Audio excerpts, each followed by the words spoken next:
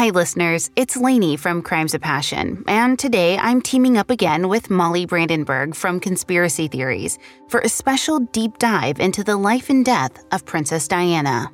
A note before we begin. This episode includes discussions of racism, murder, and death that may be upsetting for some listeners. We advise extreme caution for children under 13.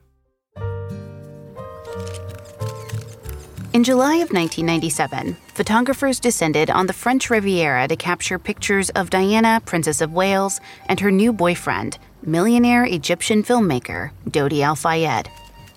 They caught Princess Diana and Dodi strolling along the streets of Saint-Tropez, swimming in the sun-drenched seaside, and later kissing on his yacht. Publications everywhere published the red-hot photos of the couple flirting on the boat's deck. One agency scored a staggering $6 million for the image of Diana and Dodi's on-deck makeout. For the next month, tabloids itched for more photos of the couple.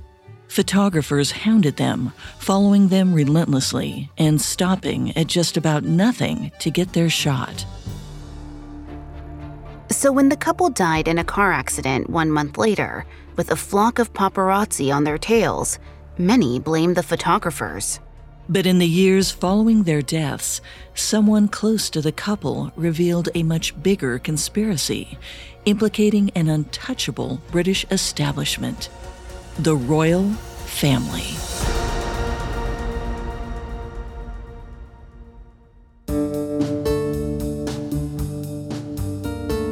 Welcome to Princess Diana, the Royal Special, a 3-episode Parcast special presented by Conspiracy Theories and Crimes of Passion. I'm Molly Brandenburg. And I'm Lainey Hobbs. Today, we're bringing listeners of both our shows together for a mini-series examining one of the British Crown's most controversial figures, Princess Diana. On August 31st, 1997, she died in a tragic car crash in Paris, along with her boyfriend, Dodi Al-Fayed. But all these years later, many still believe it wasn't just a road accident. Some think that the Princess of Wales was killed. So today, we'll investigate the clues and conspiracies surrounding the fatal crash, including murder plots allegedly orchestrated by the British royal family. Next time, in our final episode, we'll look at how Diana's remarkable life and death impacted the royal family and the world for years afterward. We have all that and more coming up. Stay with us. It feels like we're all being told to go on this diet, take that supplement. Ozempic will give you depression, but you know what'll cure that? Weed. Or you could try to balance your hormones. At Science Versus, we're like, what the is going on? Forget the crap online and listen to Science Versus. Just the facts. Oh, and a bunch of stupid jokes. What is a ghost's favorite fruit? Blueberries. That's Science VS. New season out on Spotify soon.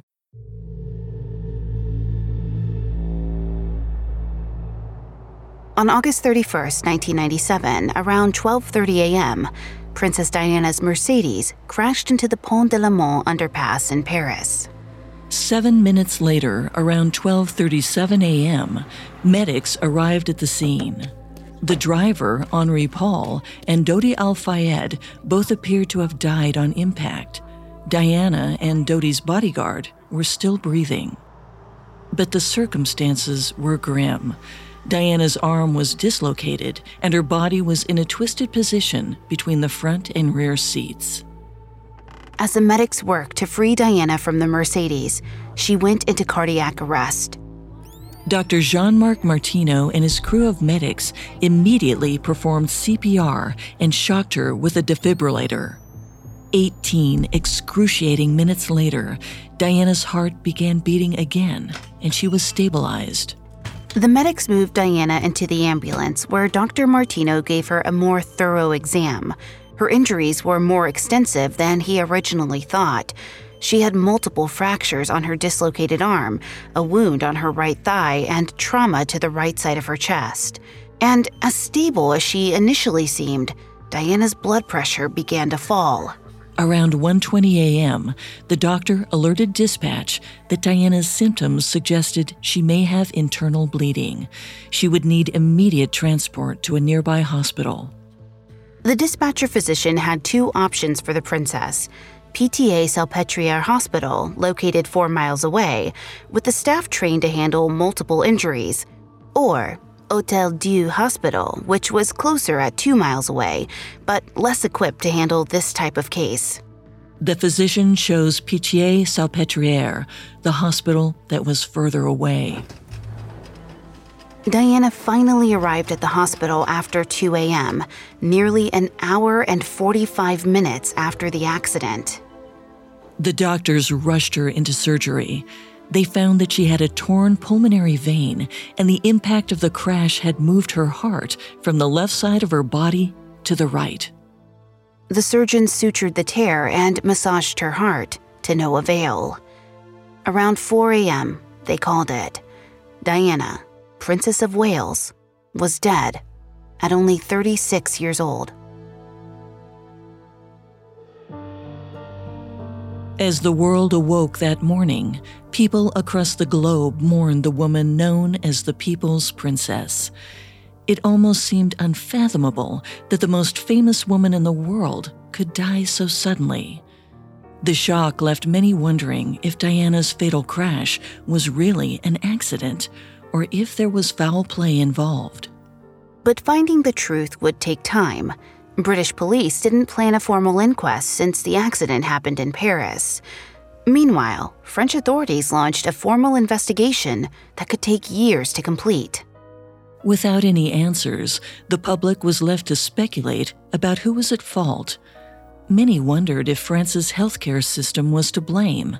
After all, it took a full hour and 45 minutes for Diana to even reach the hospital. But the doctors defended their decision. In places like the US and UK, paramedics stabilize patients and bring them to the nearest hospital right away. But in France, they prefer to treat the wounded person at the scene and only then take them to a hospital for further care. In addition to blaming the doctors who tried to save her, some blamed Henri Paul, Diana's driver. Others blamed the paparazzi for chasing the Mercedes down into the underpass. And others thought the real culprits were hundreds of miles away from the scene, at Buckingham Palace. On September 3, 1997, only 4 days after Diana and Dodi died, CNN aired a report called Conspiracies to Kill Princess Diana. The program repeated Egyptian headlines theorizing that the British royal family killed the couple because Dodi was Muslim. Newswires and tabloids also questioned whether the driver, Henri Paul, was driving drunk and why Queen Elizabeth seemed indifferent to Diana's death. On the internet, people congregated to discuss who killed Diana and why. The online chatter grew so intense that Usenet newsgroups, the Reddit of the 90s, created a bulletin board specifically for Diana conspiracies. Within 3 months, the board quickly filled up with 8,000 posts about every possibility. In the 24 hours after her death alone, over 90 websites cropped up, with many focusing on crash conspiracies featuring alleged photos of the tragedy. The speculation ran wild because people were hungry for answers. And perhaps no one wanted them more than Dodi's father, Mohammed Al Fayed. The charismatic Egyptian billionaire owns several iconic properties, like the British department store Harrods and the Paris Ritz-Carlton Hotel. But he was also a grieving father, and like any parent, he found it hard to accept his eldest son's sudden death. He later told Vanity Fair magazine, "What do you do? I can't rest till I find out who did this." 6 months after Diana and Dodi died, Mohammed Al Fayed released a bombshell statement. He told the press he believed the couple was killed. And because this came from someone close to the couple, the world wondered, could some of these conspiracy theories actually be true? Coming up, new evidence prompts British police to investigate Diana's death. What could be more shocking than uncovering the dark secrets behind history's biggest stories? Realizing that everything you thought was true was a lie. Hi, it's Molly from the Parcast series Conspiracy Theories. Each week, we take a closer look at the blurred line between fact and fiction, revealing that there may be more to the so-called truth than you think. The rise and fall of J. Edgar Hoover, 75 years of Roswell, the tragic death of Princess Diana. On Conspiracy Theories, we leave no stone unturned and no skeptic unheard. Some may be just outlandish claims. Others may make you rethink everything. Follow the Spotify original from Parcast Conspiracy Theories. Listen free, only on Spotify. Now, back to the story. In February 1998, Egyptian billionaire Mohammed Al-Fayed declared to the press that his son Dodi and Princess Diana were murdered. In several TV interviews, Mohammed said that Dodi had proposed to Diana the day they died. He claimed the couple had planned to announce their marriage and a baby on the way on September 1st. Allegedly, they were killed because the royal family didn't want Dodi, a Muslim man, becoming stepfather to the future king of England. In response to Mohammed's interviews, the royal family issued a rare statement, calling his statements unhelpful and upsetting. Even so, it was hard to ignore that Mohammed's statements aligned with some of the rumors floating around, like Diana's alleged pregnancy and the royal's supposed disapproval of Dodi. Considering that he actually knew the couple, his interviews should have carried more weight than speculative online forums. But instead, the British media painted Mohammed as a conspiracy theorist. Rather than taking his claims seriously, the media turned his accusations into a circus. By June, the Scottish newspaper The Daily Record accused British TV of using Mohammed's conspiracies as a ratings grab. Then, in September 1999, French authorities formally declared the crash to be an accident. The investigation absolved the paparazzi of guilt in Diana and Dodi's deaths. They dropped all charges against the 10 photographers who had been suspected of causing the crash. Instead, they placed the blame on Diana and Dodi's driver, Henri Paul, who drank alcohol and took antidepressants that night. But the investigation didn't give Mohammed the answers he was looking for. The French inquest only looked into the roles of the paparazzi and the driver, no other potential suspects. Understandably frustrated, Mohammed appealed the French decision several times to no avail. He kept urging the royal coroner to do their own investigation, but they refused. Then, in October 2003, a member of the royal household came forward with a bombshell. That month, The Mirror published a letter from Diana to her butler, Paul Burrell, written a few years before her death. She allegedly wrote, "My husband is planning an accident in my car, brake failure, and serious head injury in order to make the path clear for him to marry." The note changed how everyone saw the case. This was a letter in Diana's own handwriting from a close member of her staff, saying Prince Charles wanted her dead. By this point, the Metropolitan Police estimated around 70% of the UK population believed Diana's death involved foul play. Officials could no longer ignore the accusations. So on January 6, 2004, the royal coroner launched an investigation into the theory that the royal family conspired to kill Diana and Dodi. The project's codename was Operation Paget. Nearly 3 years later, in December 2006, Operation Paget released its findings. Their 871-page report investigated every single aspect of the crash. First, investigators looked into Mohammed's claims that Diana and Dodi were engaged. Specifically, he said they'd picked out a ring in early August of 1997 at Repossi Jewelers during a trip to Monte Carlo. Mohammed claimed they needed to get the ring properly sized, so the store sent it to Italy for modification. When it was ready, Dodi was going to pick up the ring in the Paris Reposy store on August 30th. But when investigators interviewed witnesses to corroborate the story, no one seemed to remember it the same way. The jeweler had varying memories of Diana and Dodi's visit in early August. In some testimony, he claimed to have been there himself during the visit, but in other interviews, he said that his brother and wife were the ones who'd seen the couple. Many people close to the couple, including Diana's bodyguard, didn't recall the date they went to look at rings, let alone specific details, like what the ring looked like. The whole situation seemed odd, so the investigators dug up closed-circuit security footage to get to the truth. On CCTV tapes from August 30th, Dodi is seen in the shop for about 7 minutes. He looks through some jewelry with the owner, takes a brochure, and leaves. He didn't buy anything or take any jewelry with him. Still, even if Dodi didn't buy a ring, he may have still intended to ask Diana to marry him. Diana's personal butler, Paul Burrell, said he spoke on the phone with Diana 3 days before her death. In that conversation, he warned her that Dodi was falling hard and fast for her. He would probably propose to her soon. But in response, Diana asked Burrell's advice on how to say no nicely. According to him, she said, quote, "I need a marriage like a bad rash." Diana relayed the same quote to her friend Lady Annabel Goldsmith the next day and asserted that her relationship with Dodi wasn't that serious.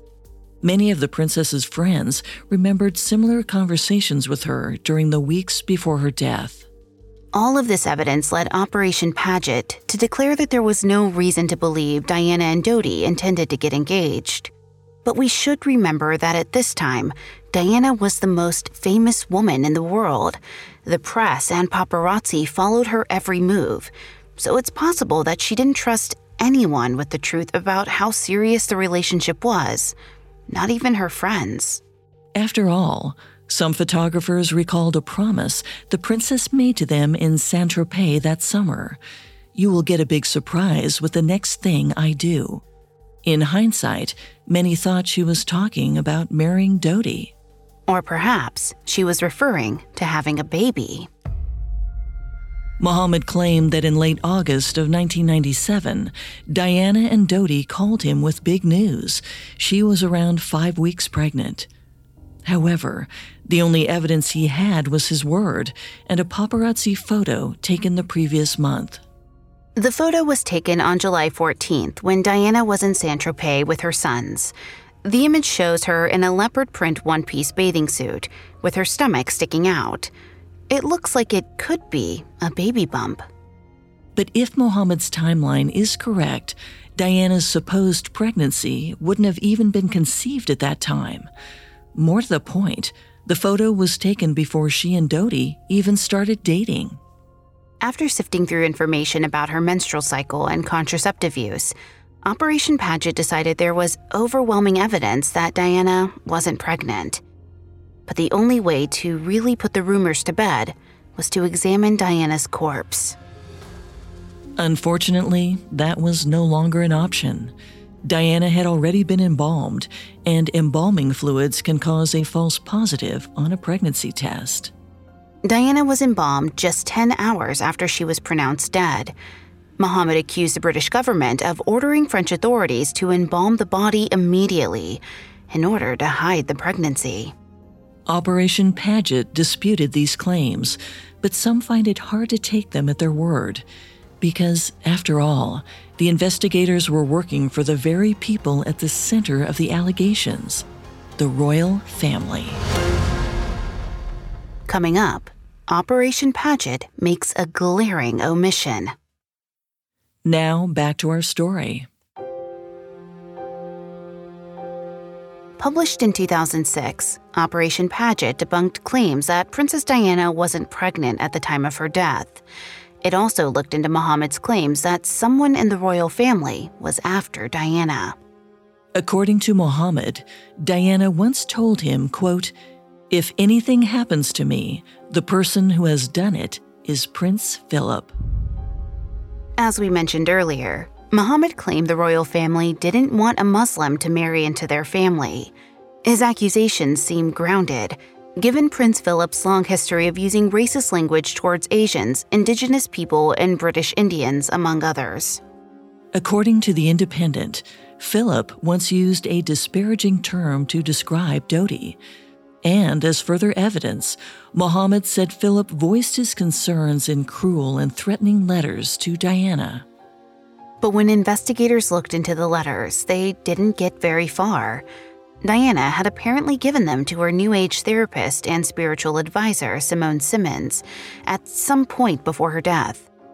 But after the princess died, Simmons burned them, so the authorities were never able to verify their existence. Simmons told investigators that the letters from Philip arrived in 1993 and 1994, during Diana's divorce, and years before she'd even met Dodi. He also said that in those letters, Philip could be mean, but he didn't threaten Diana. Diana's butler, Paul Burrell, also recalled seeing the Philip letters before they were destroyed. Like Simmons, he told investigators that although some of the letters were cutting, others were kind. He said Diana and Philip had a cordial relationship. Many of Diana's friends told investigators the same thing, that Philip didn't hate her and would never threaten her. But there was one friend who confirmed Philip didn't like Diana: fashion designer Roberto Dvorak. Diana gave a tell-all interview to Martin Bashir in November of 1995 before traveling to Argentina with Dvorak. During the trip, she apparently told her friend she believed that the royal family would try to kill her because of the TV appearance. Dvorak asked her if she meant Charles, but Diana clarified and said she was talking about Philip.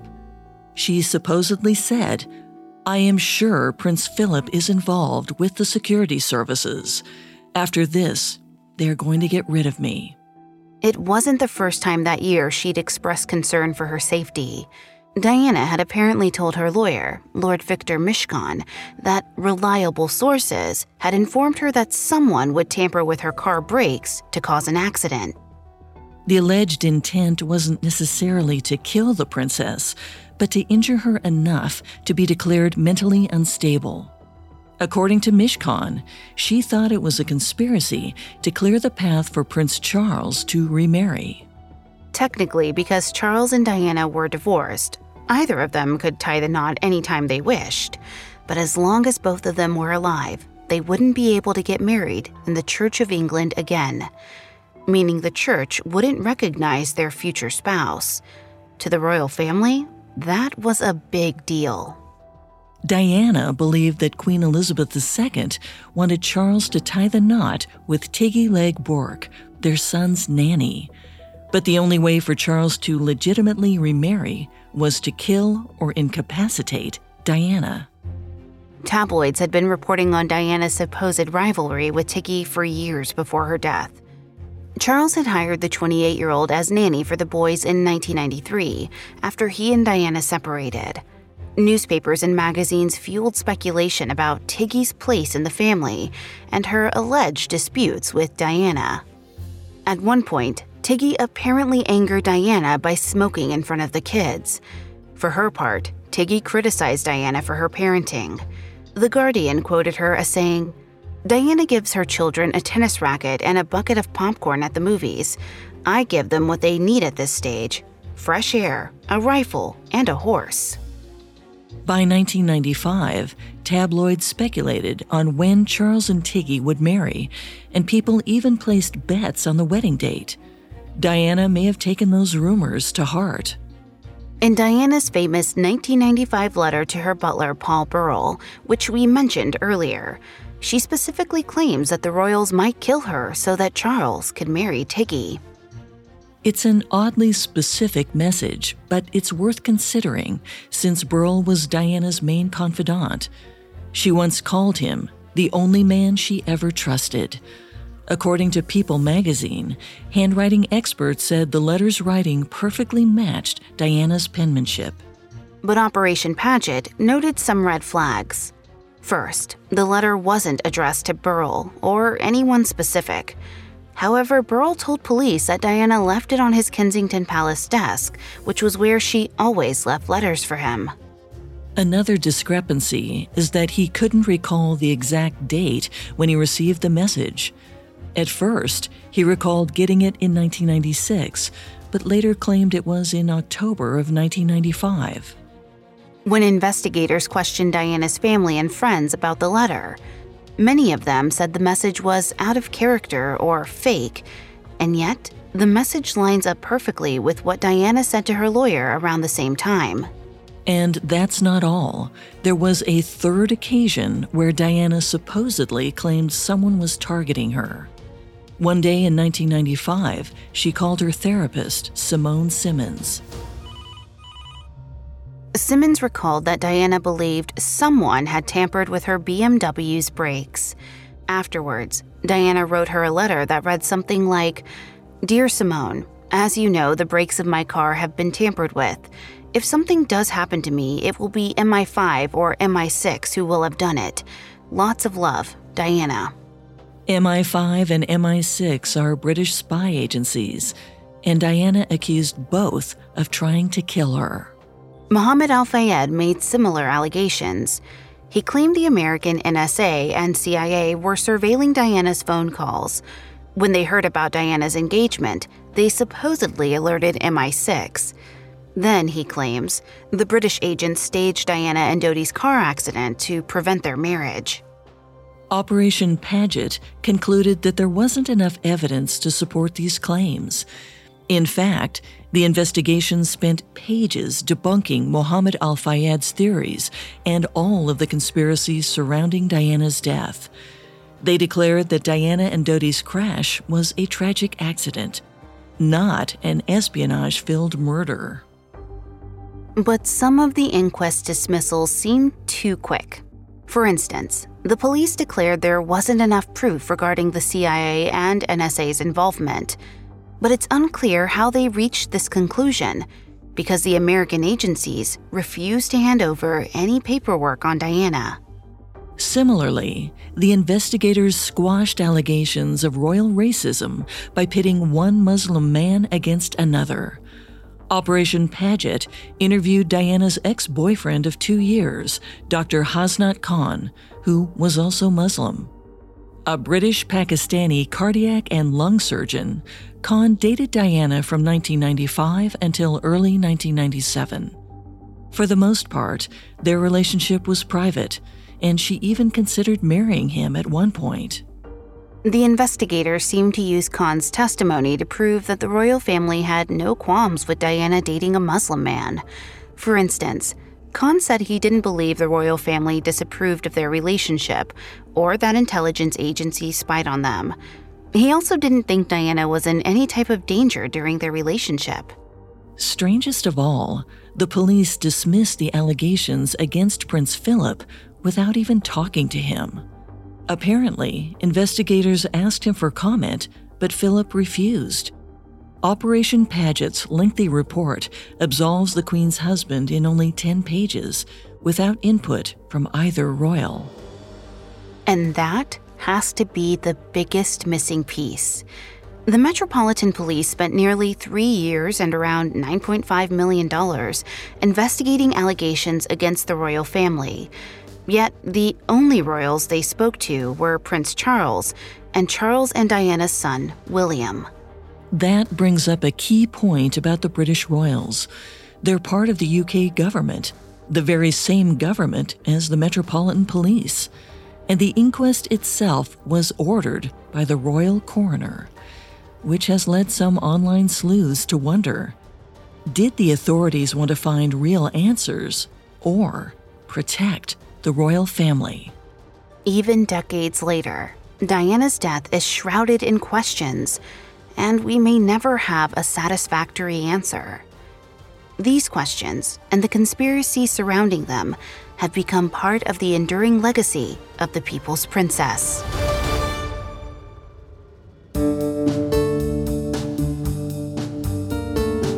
Thanks for tuning in. We'll be back next time with a third and final episode in our series on Princess Diana. We'll explore the legacy Diana left behind years after her life and death. You can find all episodes of Conspiracy Theories and Crimes of Passion for free on Spotify. We'll see you next time. Crimes of Passion and Conspiracy Theories are Spotify originals from Parcast. Executive producers include Max and Ron Cutler. Sound design by Scott Stronach, with production assistance by Ron Shapiro, Nick Johnson, Trent Williamson, and Carly Madden. This special episode of Crimes of Passion and Conspiracy Theories was written by Mallory Cara, edited by Amber Von Schassen and Kate Gallagher, fact-checked by Haley Milliken, researched by Bradley Klein and Chelsea Wood, and produced by Bruce Katovich. This special episode of Crimes of Passion and Conspiracy Theories stars Molly Brandenburg and Lainey Hobbs.